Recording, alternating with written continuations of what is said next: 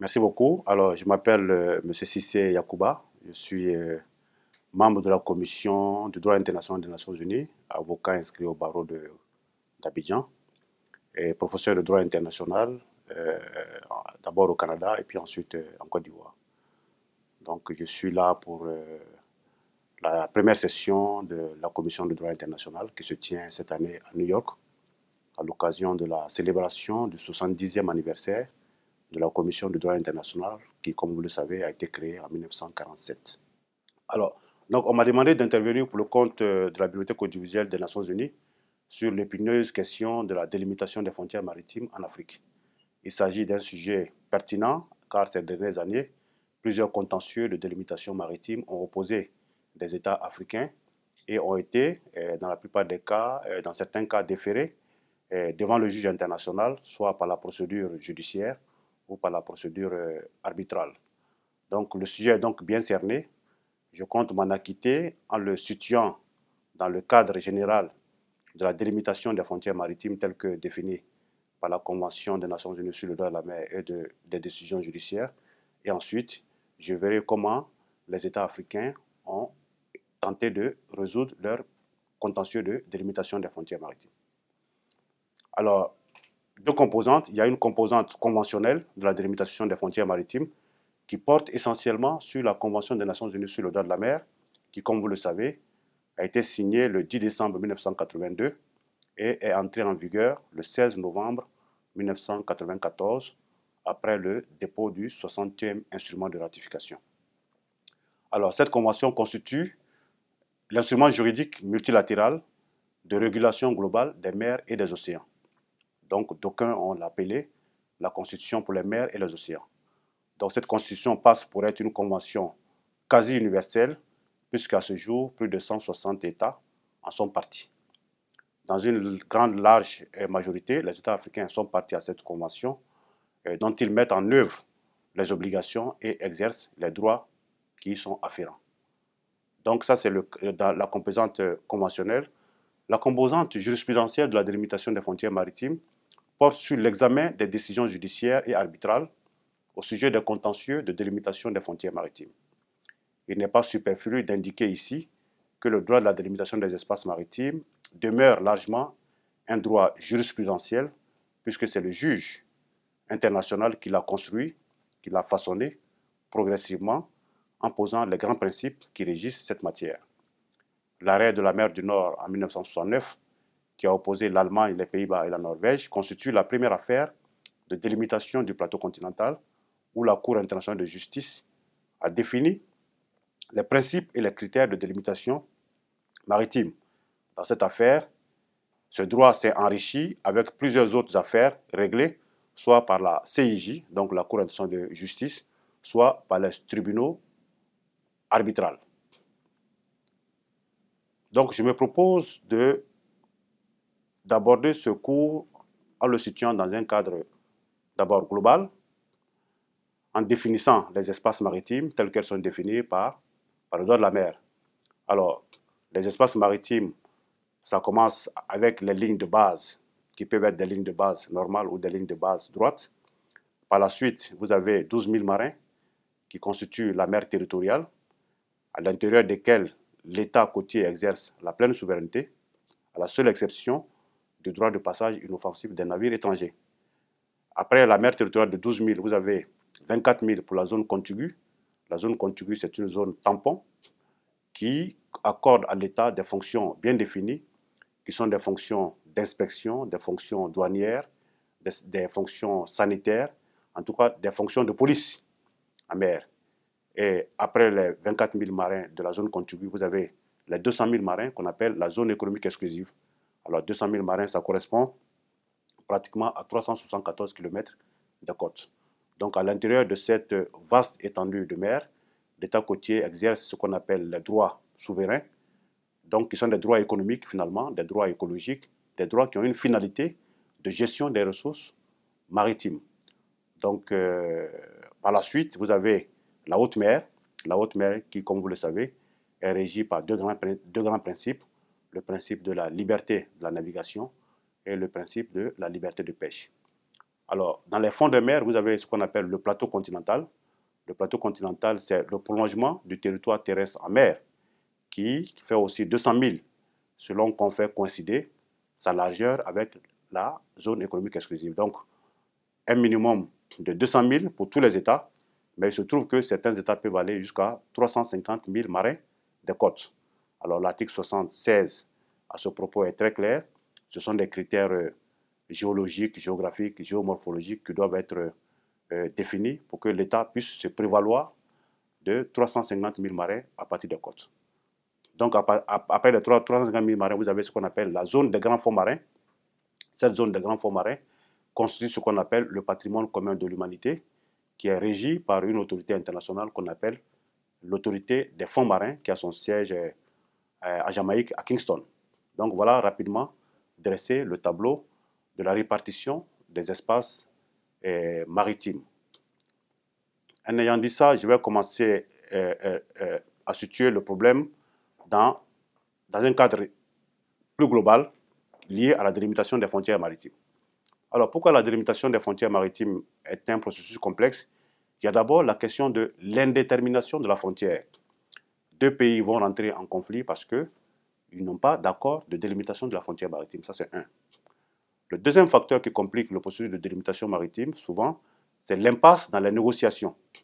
Alors, vous allez prendre deux pays qui vont négocier pendant plus de 20 ans, où chaque État est braqué sur sa position. Je prends le cas de la Côte d'Ivoire et du Ghana. Pendant presque 30 ans, 40 ans, les deux États n'ont pas pu se départager parce que chacun était campé sur sa position. Vous avez le Ghana qui a plaidé pour l'équidistance, la Côte d'Ivoire qui, un temps, a plaidé pour le méridien, et puis ensuite qui a adopté une autre méthode qu'on appelle la bissectrice. Donc l'impasse dans les négociations peut être un facteur de complication du processus de délimitation. Et puis le troisième facteur, c'est la nature dynamique des ressources. Ces ressources qui bougent. Comme on le dit, le poisson ne reconnaît pas les frontières. Le pétrole, qui est une ressource mobile, peut passer d'une frontière à une autre. Donc vous avez ces trois éléments-là qui compliquent le processus de délimitation des frontières maritimes. Alors, s'agissant par exemple des ressources biologiques, vous avez ce qu'on appelle les stocks de poissons chevauchants et les grands migrateurs. Alors, ces stocks-là, ils passent d'une zone économique exclusive à une autre zone économique exclusive ou vont de la zone économique exclusive à la haute mer. Donc, ce qui suppose que ce sont des ressources qui bougent beaucoup, qui ne reconnaissent pas les frontières, qui sont tracées par l'être humain. Ensuite, vous avez aussi les grands mammifères marins, vous avez les stocks de poissons anadromes, etc., etc. Alors, cette problématique a été reconnue par le Conseil de sécurité des Nations Unies en 2013, lorsque le Conseil a reconnu dans une de ses résolutions pour dire que la non-réglementation des espaces maritimes présente des risques qui pourraient, faute de mesures préventives s'inscrivant dans une approche sous-régionale, être exacerbés par la découverte récente du pétrole dans les eaux côtières du Libéria et du côté ghanéen de la frontière maritime. Donc voilà une déclaration, une résolution du Conseil de sécurité qui situe la problématique de la délimitation maritime dans le contexte africain. Alors, donc, comme je l'ai dit, je vais poser les grands principes de la délimitation des frontières maritimes. Alors, d'abord, quel est le droit qui s'applique à la délimitation des frontières maritimes de façon générale? Alors, je vais faire un retour historique à la Convention de Genève. La Convention de Genève de 1958, en son article 6, a posé le problème de la délimitation du plateau continental.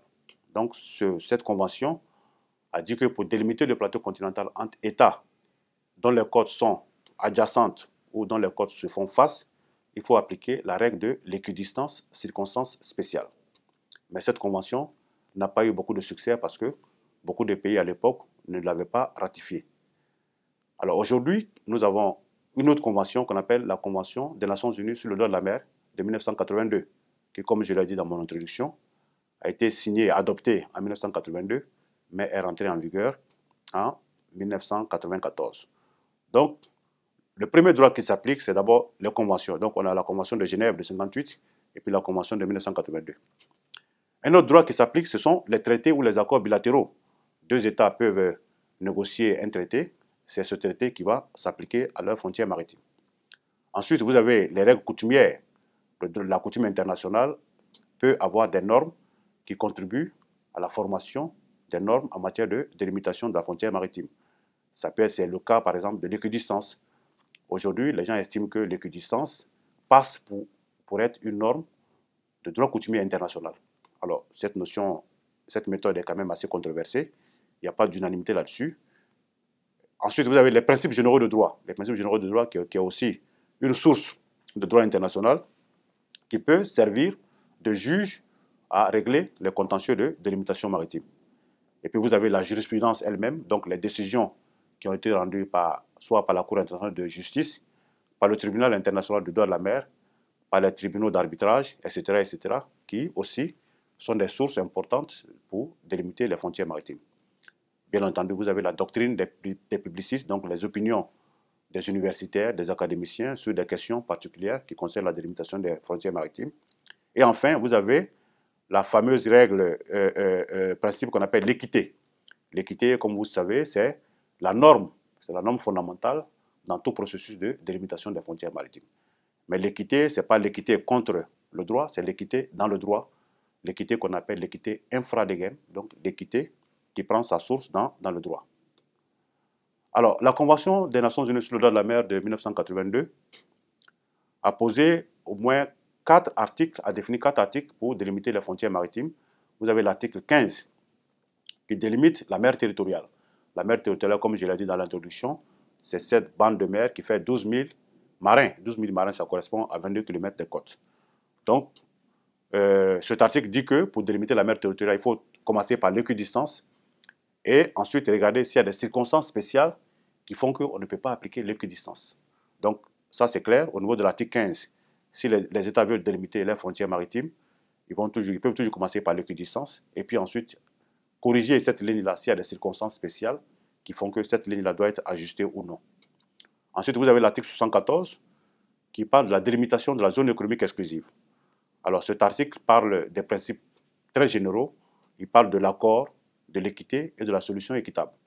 Donc, cet article-là, en réalité, ne nous donne pas d'outils, ne nous donne pas de méthode de délimitation.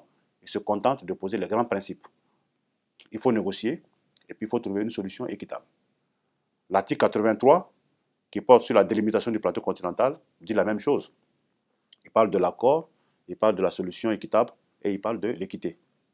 Alors, si vous voyez très bien, ces deux articles-là, l'article 74 et l'article 83, sont des articles similaires. C'est des articles, si vous voulez, jumeaux, ils disent les mêmes choses. Alors, de sorte qu'on s'est dit, ces deux articles-là ne sont pas ne nous donnent pas les outils, les instruments qu'il faut pour délimiter les frontières maritimes. Mais il y a toute une histoire à ces deux articles. C'est parce qu'en 1958, la Convention de 1958 qui a posé la règle de l'équidistance spéciale équidistance, circonstances spéciales, avait posé beaucoup de difficultés et beaucoup d'interprétations. Donc c'est pour éviter que la Convention ne définisse une méthode obligatoire, on a laissé une marge de manœuvre aux États de trouver une solution sur la base des négociations à leur conflit de délimitation des frontières maritimes. Donc c'est fait exprès. On a préféré rester dans la généralité, dans le vague, pour que les États eux-mêmes puissent trouver, sur la base des négociations politiques et diplomatiques, une solution à leurs frontières maritimes. Ensuite, vous avez l'article 74, l'article 83, le paragraphe 3, qui parle de conclure des arrangements provisoires sans préjudice de la délimitation finale. Donc, c'est vrai, ces deux articles ont posé des principes généraux, négocier, trouver une solution équitable sans nous donner de méthode. Mais dans le paragraphe 3, il dit, mais en attendant que vous ne trouviez une solution à votre délimitation, vous pouvez trouver des arrangements provisoires. Alors, c'est une notion assez ambiguë. C'est quoi un arrangement provisoire? La Convention ne nous donne pas de réponse. Mais les juristes ont estimé que par arrangement provisoire, ça peut être par exemple le fait de chercher à gérer la ressource de manière conjointe. C'est ce qu'on appelle les zones de développement conjoint. Les États peuvent décider, même si on n'a pas encore de frontières, ils peuvent envisager ce qu'on appelle les condominiums, une gestion commune, une gestion conjointe des ressources du plateau continental ou de la zone économique exclusive. Ensuite, enfin, vous avez l'article 76 qui, lui, parle de définir les limites extérieures du plateau continental. La limite extérieure, c'est cette limite qui permet à un État d'aller au-delà des 200 000 marins, soit jusqu'à 350 000 marins des côtes. Donc, vous voyez qu'il y a une distance supplémentaire qui s'ajoute aux 200 000. Alors, mais pour délimiter ce plateau continental au-delà de cette limite, la Convention a prévu plusieurs méthodes. On parle de la méthode de Gardiner, je ne vais pas rentrer dans les détails, qu'on appelle la formule de l'épaisseur des sédiments. L'épaisseur des sédiments sur le glacis continental. Ensuite, vous avez la méthode d'Edberg, qui est la formule de la distance de 60 000 marins au pied du talus continental. Donc, ce sont des notions très géologiques, mais qui figurent dans la Convention des Nations Unies sur le droit de la mer, plus particulièrement dans l'article 76. Donc, ces deux notions qui sont des notions très physiques, très géographiques, très géologiques, il faut que les États aient des connaissances. Il faut qu'il y ait des fonctionnaires dans chaque État, notamment dans le cas des pays africains, qui sachent de quoi il s'agit. Généralement, ce n'est pas le cas. C'est pour ça qu'on demande souvent l'aide des grands pays qui viennent nous aider pour définir le plateau continental. Mais pour faire cet exercice, la Convention a mis en place un organe qu'on appelle la Commission des limites du plateau continental. Alors cette commission, c'est un organe subsidiaire des Nations Unies qui est là pour donner des avis scientifiques et techniques à chaque État, aux États africains comme à tout État qui veut étendre son plateau continental au-delà de 200 000, donne des avis scientifiques sur la possibilité de faire une telle extension. Alors, c'est l'annexe 2 de la Convention sur le droit de la mer, article 3, qui définit les fonctions de cette commission. Alors, cette commission fournit aux États côtiers des conseils scientifiques et techniques, examine les données fournies par les États pour l'extension de leur plateau continental au-delà des 200 000 marins. Il émet, à la demande des États, des avis scientifiques sur ces données fournies et après examen des demandes d'extension du plateau continental, des avis scientifiques et techniques sont fournis. Et les conseils, les recommandations qui sont adressées aux États sont des recommandations qui sont définitives et obligatoires. Donc, vous saisissez la commission des limites du plateau continental, il vous donne un avis une fois qu'il a fini d'examiner votre dossier. Les recommandations qui sont faites sont des recommandations qui sont définitives et obligatoires. Alors, la commission, cette fameuse commission est composée de 21 membres qui sont élus. En général, ce sont des géologues, des géophysiciens, des hydrographes. Ils sont élus par la réunion des États partis. Les États partis à la Convention des Nations Unies sur le droit de la mer. Et ils ont un mandat de 5 ans rééligible. Donc, voilà pour le cadre général de la délimitation des frontières maritimes. Donc, tout ce que je viens de dire, ce n'est pas encore la délimitation, ce sont les limites maritimes. Ce sont les juridictions à l'intérieur desquelles les États côtiers exercent la souveraineté, les droits souverains et la juridiction. Donc, on n'est pas encore dans la délimitation. Maintenant, les principes de droit qui sont applicables en matière de délimitation, vous avez des principes qui sont applicables et puis vous avez des principes qui ne sont pas applicables. Alors, à commencer par les principes de droit applicables, il faut d'abord qu'il y ait un différend de nature juridique. Un différend de nature juridique s'oppose à un différend de nature politique. Donc, il faut que le droit que vous évoquez soit un différend juridique sur une question de frontière maritime. Ça, c'est un. Ensuite, l'autre principe, c'est l'obligation juridique de négocier. La Convention impose aux États de procéder d'abord à la négociation. Il faut négocier avant d'envoyer votre contentieux devant le juge. Donc, le principe de la négociation.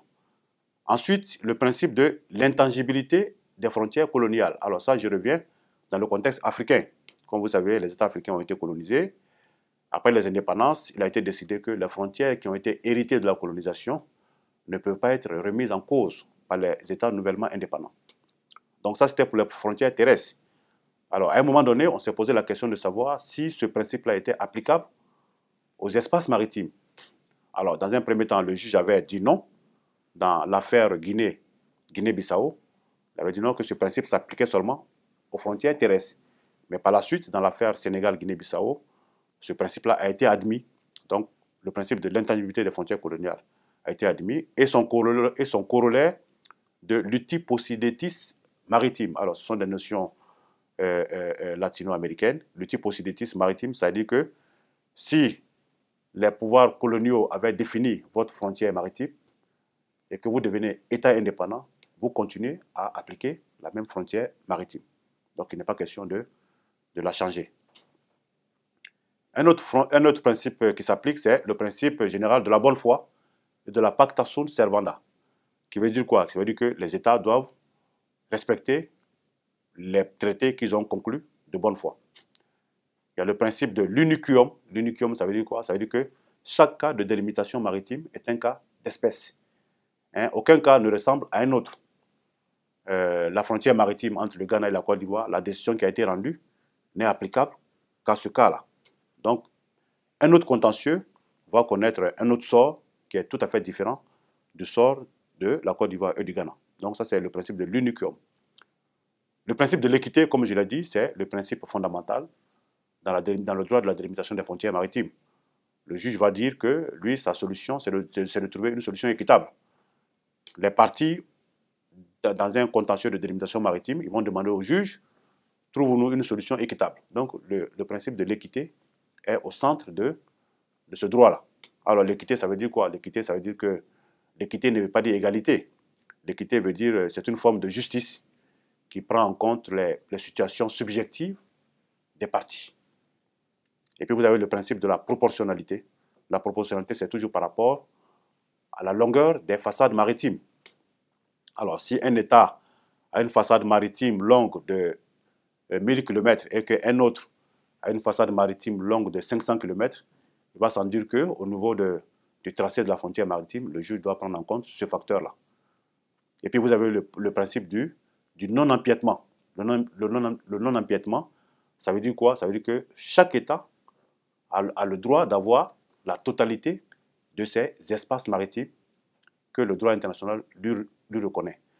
La méthode de délimitation maritime ne doit pas avoir pour conséquence d'amputer l'espace maritime d'un État côtier.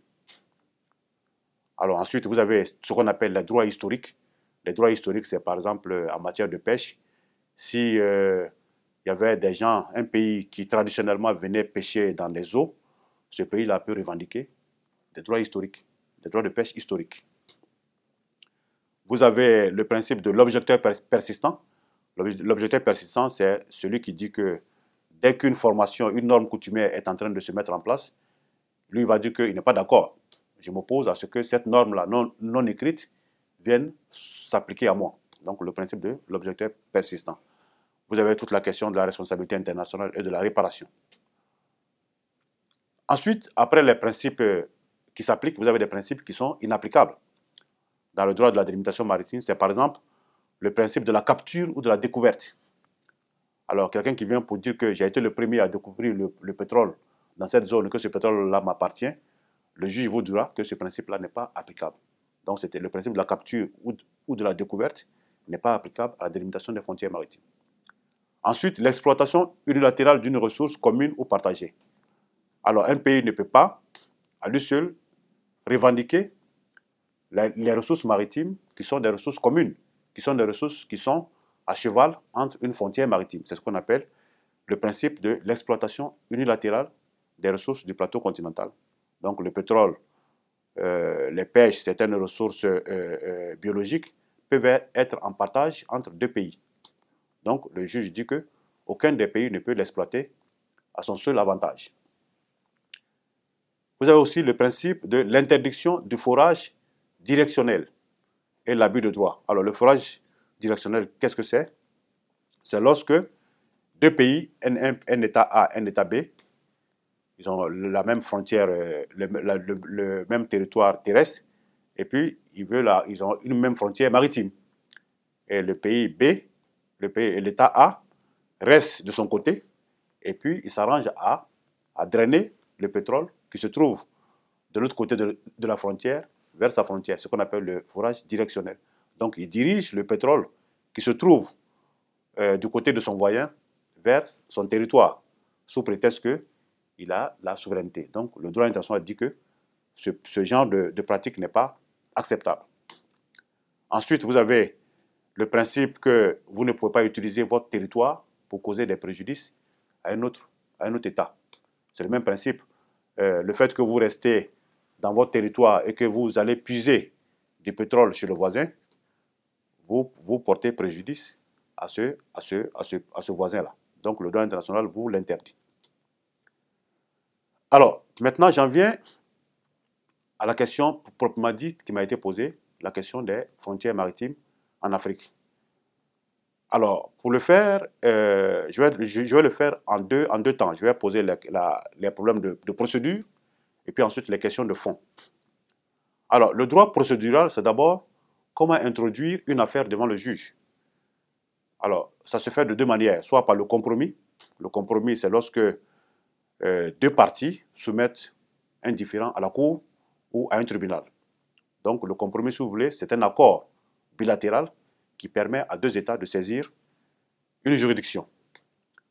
En plus du compromis, vous avez ce qu'on appelle la requête. La requête, par sa nature, elle est toujours unilatérale. C'est un État qui prend l'initiative de saisir un juge ou une juridiction pour plaider sa cause. Alors, lorsque vous avez saisi le juge d'une manière ou d'une autre, vous posez des questions au juge, ce qu'on appelle l'objet du différend. Vous allez demander au juge, par exemple, monsieur le juge, on veut que vous nous définissiez les principes et le droit applicable à la délimitation de notre frontière maritime. Donc l'objet du différend est clair. Vous demandez seulement à savoir les principes et les méthodes qui sont applicables. Un autre exemple, vous pouvez demander au juge de définir de nouveau la frontière maritime. Deux pays, pendant longtemps, avaient une frontière qui était là, qu'on appelle une frontière de fait, donc une frontière qui n'a jamais fait l'objet de négociations. À un moment donné, ils vont sentir le besoin de la clarité, de la certitude. Donc ils vont demander au juge, monsieur le juge, définissons-nous de nouveau la frontière maritime entre nos deux pays. Troisième exemple, vous pouvez demander au juge de dire s'il y a un accord de délimitation entre les deux États. Ça a été le cas de la Côte d'Ivoire et du Ghana. Est-ce qu'il y a un accord de délimitation qui a défini les frontières maritimes? Quatrième exemple, ça peut être, vous pouvez demander au juge de rendre un jugement en équité. Monsieur le juge, on sait qu'il y a la Convention sur le droit de la mer, mais trouvez-nous une solution équitable à notre contentieux. Donc, l'objet du différend, c'est la question principale qui est posée au juge.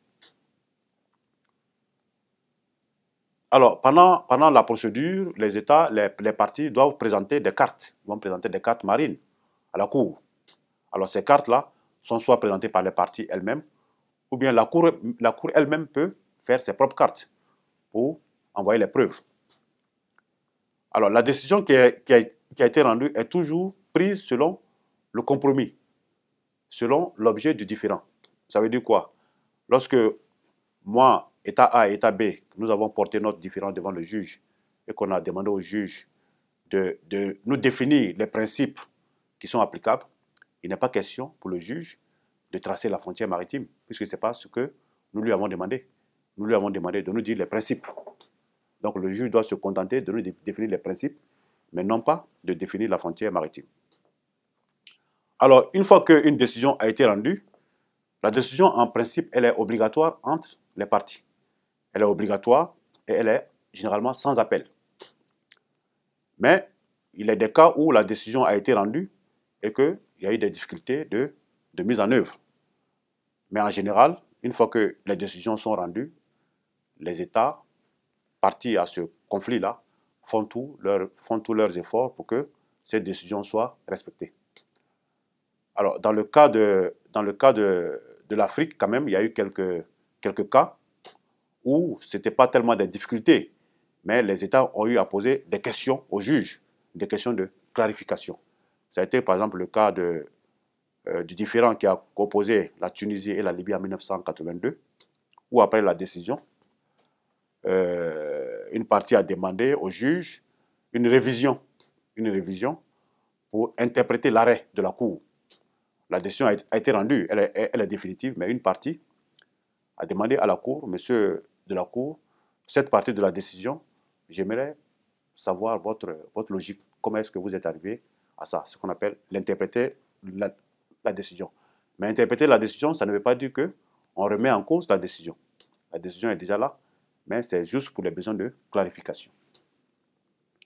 Alors, dans cette affaire, la Libye avait eu gain de cause, les partis étaient obligés de renégocier les termes de la décision et finalement, ils sont arrivés à ce qu'on appelle une zone commune d'exploitation. Ils ont accepté que sur une partie de la zone contestée, les deux États puissent l'exploiter de manière conjointe. Ça, c'était en 1982. En 1989, il y a eu la sentence arbitrale entre la Guinée-Bissau et le Sénégal. Alors, dans cette affaire, la Guinée-Bissau, qui n'était pas contente de la décision, a demandé à l'arbitre d'interpréter la décision. Alors, l'arbitre l'a fait et finalement, les deux États étaient obligés d'arriver à ce qu'on appelle une exploitation conjointe.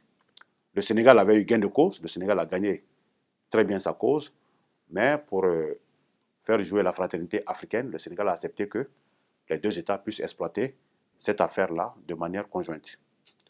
Ensuite, vous avez le Cameroun-Nigeria en 2002, où le Nigeria avait eu gain de cause, le Cameroun avait eu gain de cause, et puis le Nigeria, sur certains aspects de la décision, n'était pas très en faveur de cette décision-là. Donc, il y a eu quelques difficultés de mise en œuvre. Il a fallu que le Conseil de sécurité soit saisi pour aider les deux parties à mettre en œuvre la décision. Et puis finalement, les deux États sont tombés d'accord. Ils ont mis en place une commission mixte pour la mise en œuvre de la décision. Et je pense que depuis ces dernières années, le problème a été réglé. Alors, toujours en matière de procédure, j'ai fini avec la question procédurale. Maintenant, la question de fond, le droit substantiel. C'est ce qu'on appelle l'examen au fond du différend. Alors, en toute délimitation des frontières maritimes, il y a plusieurs étapes. La première étape, d'abord, il faut identifier un certain nombre de facteurs qu'on va appeler généralement les facteurs d'équité, les facteurs équitables ou les circonstances spéciales ou pertinentes. Alors, ce sont des notions qui veulent pratiquement dire la même chose. Le juge et les parties, ce qu'ils ont à l'esprit, c'est toujours d'arriver à une solution équitable. Puisque l'opération de délimitation n'est pas une opération mathématique. Ce n'est pas 1 plus 1 égale 2. On va toujours faire jouer le compromis. La deuxième étape, c'est de faire référence à la règle des précédents. Le juge va toujours référer à ses décisions antérieures. Il va dire, voilà, dans telle décision, voilà comment est-ce que le problème a été réglé. Il va se référer à ses antécédents pour essayer de voir comment est-ce qu'il a pu régler ce problème-là.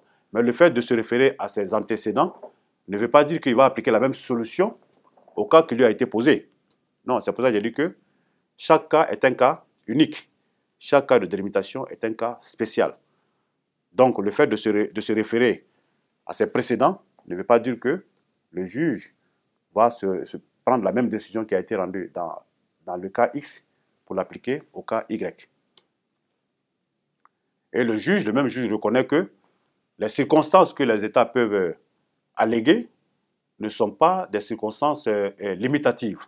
Les États sont libres d'invoquer n'importe quel critère, n'importe quelle circonstance, mais pourvu que ce critère-là soit quand même un critère objectif qui ait un lien direct avec l'espace maritime qu'on veut délimiter. Donc, la porte n'est pas fermée. Les États sont libres de dire que moi, par exemple, je veux que la frontière soit définie parce que mon économie dépend des pêches. Si vous faites passer la frontière par cet endroit, cela va avoir des répercussions terribles sur mon économie. Donc, il y a une panoplie de circonstances que les États peuvent évoquer et le juge n'a pas de problème avec ça. Ensuite, vous avez ce qu'on appelle l'examen du cadre géographique de la délimitation. Alors, la délimitation maritime est un processus qui est essentiellement basé sur la géographie des côtes. Alors d'abord, on va voir la direction générale des côtes. Comment est-ce que les côtes se présentent? On va voir l'aire de délimitation, parce que ce n'est pas toute la côte qui va faire l'objet d'une délimitation des frontières maritimes. Il y a une zone particulière qui est contestée, et c'est ce qu'on appelle l'aire de délimitation. Ensuite, il faut prendre en compte les intérêts des États tiers, les États voisins. Hein, dans le cas de la Côte d'Ivoire et du Ghana, nous sommes deux États voisins, mais à côté, le, vous avez le, vous avez le Libéria et puis le Togo. Donc, ces deux pays ont nécessairement des intérêts maritimes à défendre. Donc, le juge va regarder où les parties vont dire Monsieur le juge, c'est vrai, vous êtes en train de régler un problème de délimitation entre la Côte d'Ivoire et le Ghana, mais le Libéria peut dire moi aussi, je suis dans la zone, il faut faire attention parce que demain, je peux être confronté au même problème. Donc, Direction générale des côtes, l'aire de délimitation pertinente et les intérêts des États tiers. Ensuite, on va examiner le cadre physique spécial. Alors, le cadre physique spécial, ça porte sur les caractéristiques géologiques du plateau continental ou les caractéristiques géomorphologiques. Comme je vous l'ai dit, le plateau continental, c'est une notion de géologie et de géomorphologie. Donc, les États peuvent se baser sur ces critères-là pour demander au juge. On veut que c'est cette méthode-là qui soit appliquée.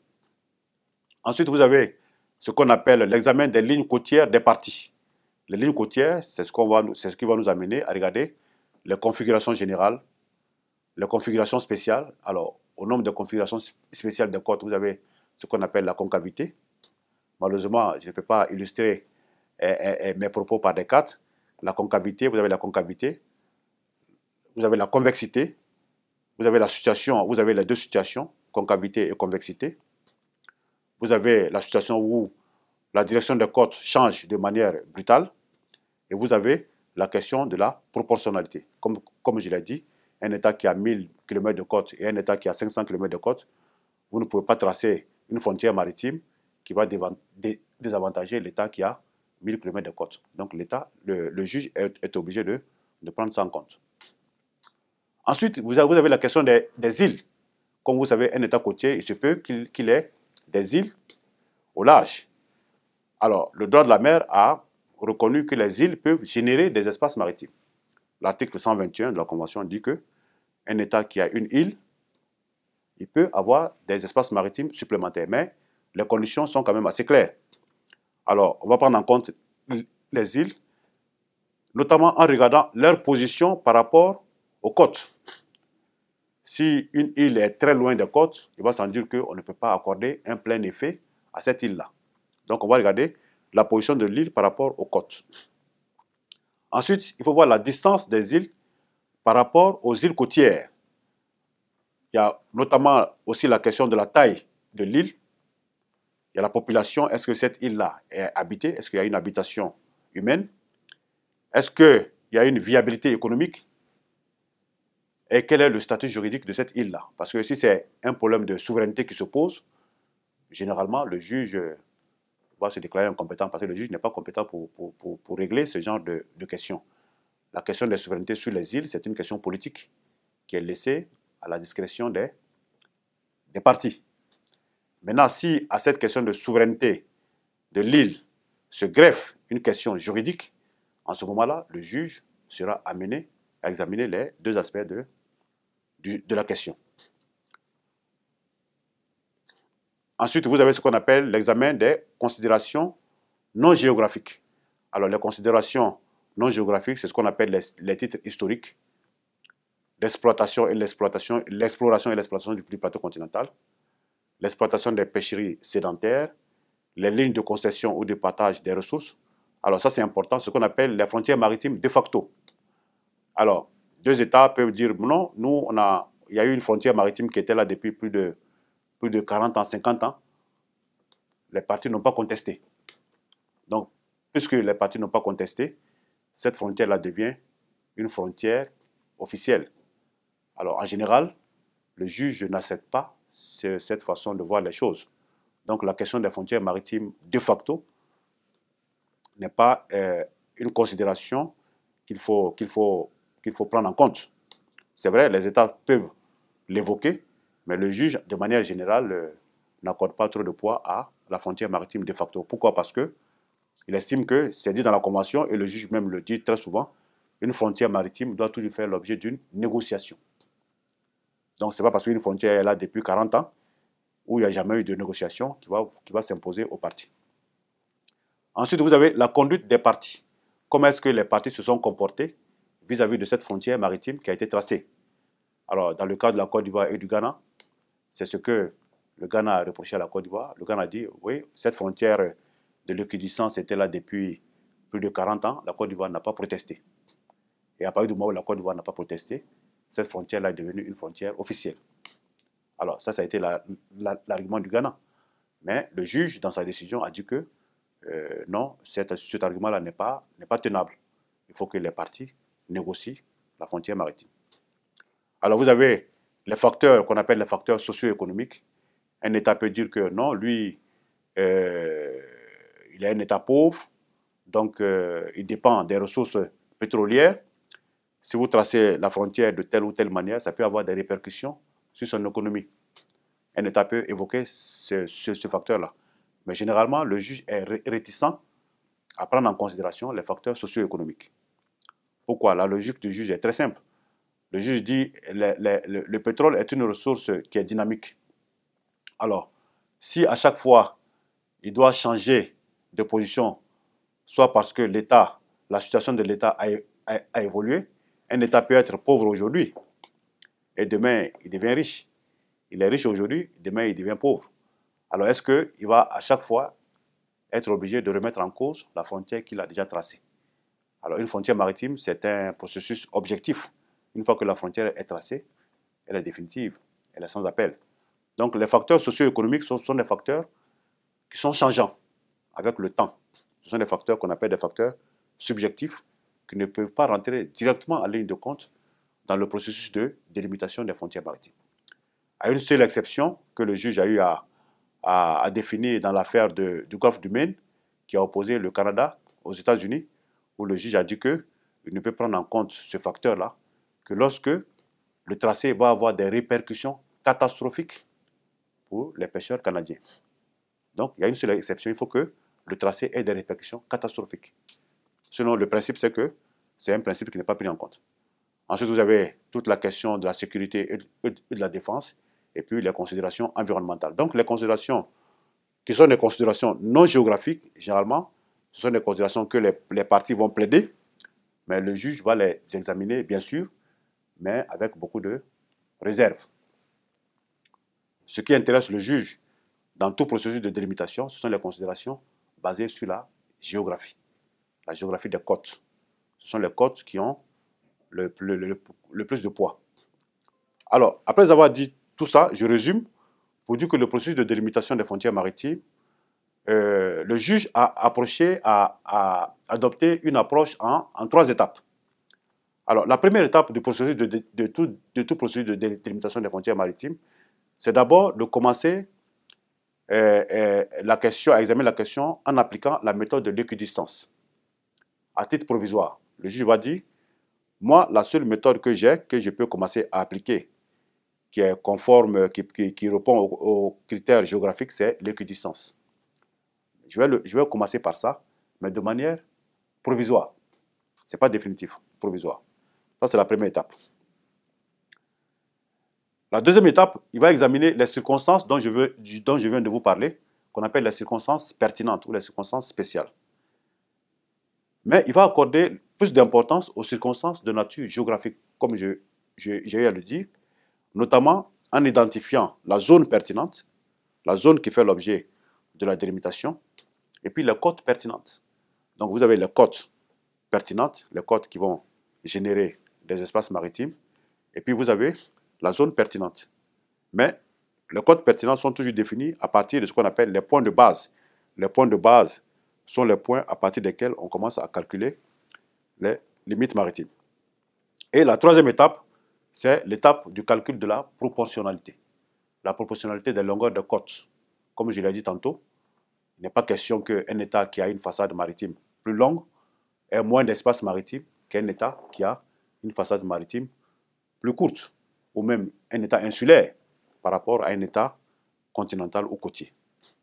Donc ça, ce sont le processus en 3 étapes de la délimitation des frontières maritimes. Alors, quelques cas en Afrique, je vais prendre le cas de la Côte d'Ivoire. Alors, dans le cas de la Côte d'Ivoire, entre le Ghana, c'était un vieux contentieux qui a existé pendant presque 40 ans. L'enjeu de ce contentieux, comme vous le savez toujours, c'est le pétrole. C'est le pétrole, c'est le gaz, ce sont les ressources maritimes. Alors, il se trouve qu'il y avait une frontière qui était définie de manière implicite entre les deux États. Et au-delà de cette frontière, les deux pays ont délivré des permis d'exploitation pétrolière, où il n'y a pas eu de contestation jusqu'à une certaine date. Le Ghana a dit que la méthode de délimiter les frontières maritimes, c'est la ligne d'équidistance. La Côte d'Ivoire a dit que c'était la ligne du méridien. Et puis ensuite, elle a changé de méthode pour aller à la bissectrice, en allant carrément dans la zone du Ghana.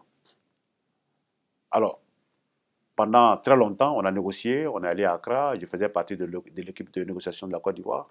Ils sont venus à Abidjan, donc on a passé beaucoup de temps aux négociations, mais on n'a pas pu trouver une solution. Et finalement, le Ghana a pris l'initiative de porter l'affaire devant le tribunal international du droit de la mer, sur la base de l'annexe 7. Une chambre spéciale a été créée, composée de 5 juges, pour rendre la décision. Alors, lorsque le Ghana a introduit cette affaire-là devant le tribunal, la Côte d'Ivoire a introduit une requête pour demander au juge de prescrire des mesures conservatoires, de demander au Ghana d'arrêter tous travaux en attendant que la décision finale n'ait lieu. Donc, la décision sur les mesures conservatoires a été rendue. La Côte d'Ivoire a eu gain de cause, d'une certaine manière, sur ce point-là, où effectivement, le juge a demandé au Ghana de ne pas émettre de nouveaux permis dans la zone qui était contestée. Ça, c'est les mesures conservatoires. Et l'année dernière, la décision sur le fond a été rendue, où le tribunal a reconduit la méthode ghanéenne, où le tribunal a donné raison au Ghana pour dire que la méthode de délimitation qui était applicable à l'espèce, c'était la méthode de l'équidistance. Alors, c'est une décision qui fait l'objet de beaucoup de contestations.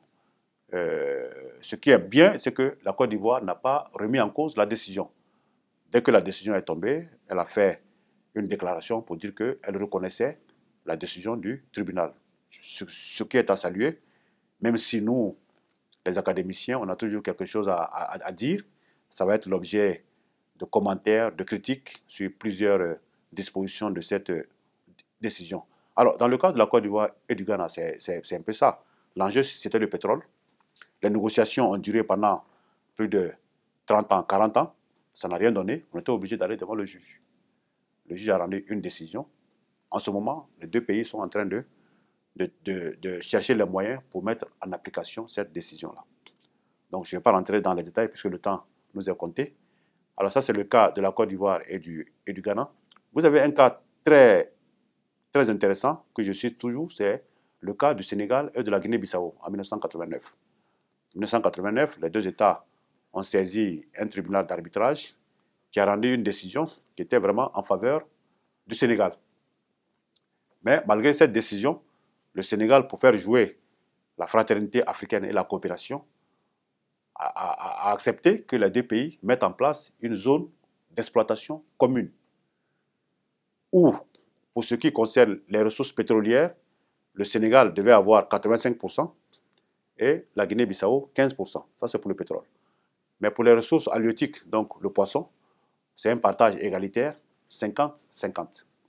Et ils ont mis en place une autorité internationale qui est là pour gérer ces ressources-là au nom et pour le compte des deux États. Donc, c'est un exemple à saluer et j'invite beaucoup d'États africains à suivre cette voie-là.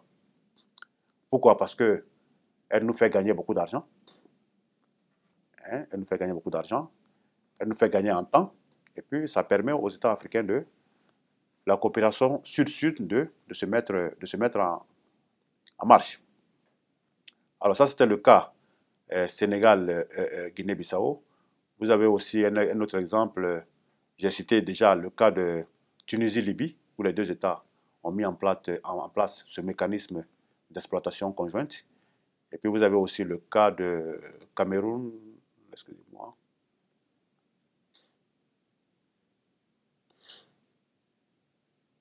Alors, Cameroun, Nigeria et Sao Tomé et Principe. Nigeria et Sao Tomé et Principe. Là, ce n'est pas une décision judiciaire, c'est un accord. Ils sont tombés d'accord pour dire que, malgré la frontière maritime, ils ont défini une zone où les deux États vont l'exploiter ensemble. Alors, dans ce cas-là, le Nigeria prenait 60% des ressources pétrolières, des revenus, alors que Sao Tomé et Principe prenait 40%. Donc, c'est pour vous dire que la frontière maritime, dans le contexte africain, le problème, ça pose toujours sur les enjeux des ressources, le pétrole, le gaz, les mines. Mais il y a certains États qui ont réussi, par des accords, par des négociations, à conclure des accords de délimitation maritime. Il y en a qui n'ont pas réussi à le faire. Ils étaient obligés de saisir le juge. Alors, il y a ça. Et puis, je reviens un peu sur ce mécanisme d'exploitation conjointe pour vous expliquer un peu en quoi il peut être avantageux pour les États africains d'aller dans ce sens-là. Alors, on met en place une zone commune d'exploitation parce que ce mécanisme a beaucoup d'avantages. D'abord, elle permet aux États d'accélérer l'exploitation des ressources minérales et biologiques. Lorsque vous décidez de mettre ensemble la ressource, d'exploiter ensemble une ressource, cela veut dire que vous n'avez plus le temps à perdre avec la frontière maritime. Deuxièmement, cette possibilité, la zone commune d'exploitation commune, peut être établie soit avec une frontière maritime ou non. On n'a pas besoin qu'il y ait une frontière maritime pour établir la zone économique exclusive. Les deux hypothèses sont possibles. Les deux États peuvent dire non, nous on a un problème de frontière maritime, on va attendre, on va mettre en place cette zone-là. Ou bien la frontière maritime peut être définie, mais en plus de cette frontière maritime, les États définissent une zone commune d'exploitation. Ensuite, c'est un mécanisme qui réduit le potentiel de conflit, le potentiel conflictuel, en éliminant la compétition sur les ressources. Une fois que vous avez accepté de gérer la ressource ensemble, il n'y a plus de compétition, n'est-ce pas? Donc, chacun sait à quoi s'en tenir. Ensuite, elle renforce la coopération en mer et règle le problème du forage directionnel dont j'ai fait cas tantôt, où je disais que deux États voisins, un État peut, s'il est malin ou s'il a la technologie, puiser le pétrole qui se trouve du côté de l'État voisin pour l'amener chez lui. Alors, s'il y a une zone commune d'exploitation, ça, ce n'est plus possible. Hein? Ça ne viendra pas à l'esprit d'un État de faire ça. Ensuite, elle transfère la double souveraineté sur les ressources pétrolières à une autorité internationale de gestion. Donc, les deux États acceptent de transférer une partie de leur souveraineté à cette autorité-là, qui a une autorité internationale qui va gérer la ressource pour le compte au nom et pour le compte des deux pays. Elle permet le partage du produit des forages proportionnellement à la superficie du dépôt qui chevauche la frontière maritime. Alors, la détermination de la zone grise peut se faire selon aussi des contrats pétroliers. Alors, dans ces contrats pétroliers, on va voir, il y a ce qu'on appelle les contrats de concession, les contrats de partage de production, les contrats de services, les contrats d'entreprise conjointes, qu'on appelle les joint ventures. On peut prévoir aussi le régime fiscal applicable, quelle va être la fiscalité qui va s'appliquer, puisqu'on a mis en place une autorité internationale, quel va être le régime fiscal, quels vont être le choix des opérateurs. Les États peuvent convenir de la durée de l'accord. Cet accord-là de zone commune d'exploitation, ça va durer combien d'années? 20 ans, 30 ans, 40 ans. Tout dépend de la volonté des États. Alors, dans le cas du Sénégal et de la Guinée-Bissau, je pense que ce contrat est venu à terme. Les deux États sont en train de voir dans quelle mesure ils peuvent renouveler l'accord. Alors, toujours dans ces clauses-là, on peut prévoir des clauses d'extinction de l'accord pour dire que voilà les conditions qui peuvent faire que cet accord-là n'est plus applicable. Ensuite, on peut définir la nature, le statut et les fonctions de l'organe qui gère la ressource pour le bénéfice des deux pays. Alors, toujours au niveau des compétences étatiques, les États peuvent toujours maintenir certaines compétences. C'est notamment le cas en matière de douane, en matière douanière, en matière de pêche, en matière de navigation, en matière de contrôle hydrographique et océanographique, en matière de contrôle de pollution marine, en matière de sécurité et de défense, etc. etc. Donc, dans cet accord-là, il y a vraiment plusieurs clauses. C'est vraiment souvent des accords très, très complexes où les États peuvent définir une panoplie de considérations. Donc, de façon générale, voilà ce que j'avais à dire pour les frontières maritimes en Afrique. Je résume pour lancer un appel aux États africains pour dire que c'est vrai, de plus en plus, les ressources halieutiques, les ressources énergétiques, pétrolières et gazières surtout, sont devenues un enjeu majeur pour les États africains, notamment sur toute la côte, dans le golfe de Guinée et ailleurs. Il faut que nos États renforcent leur coopération en mer par la coopération, soit en trouvant une solution politique à leur contentieux de délimitation maritime, ou en mettant en place le mécanisme d'exploitation conjoint des ressources pétrolières, qui a bien fonctionné ailleurs, dans d'autres régions du monde. Ce principe-là, ce mécanisme a été bien éprouvé. Et je pense que dans le cadre africain où nos ressources sont comptées, il serait bon qu'on envisage cette voie-là plutôt que d'aller généralement devant les instances judiciaires où très souvent les résultats sont imprévisibles, où nous sommes amenés à payer beaucoup d'argent, etc., etc. Donc, de façon générale, voilà le tableau de la délimitation des frontières maritimes. J'ai fait un aperçu un peu général avant de terminer sur le cas des pays africains.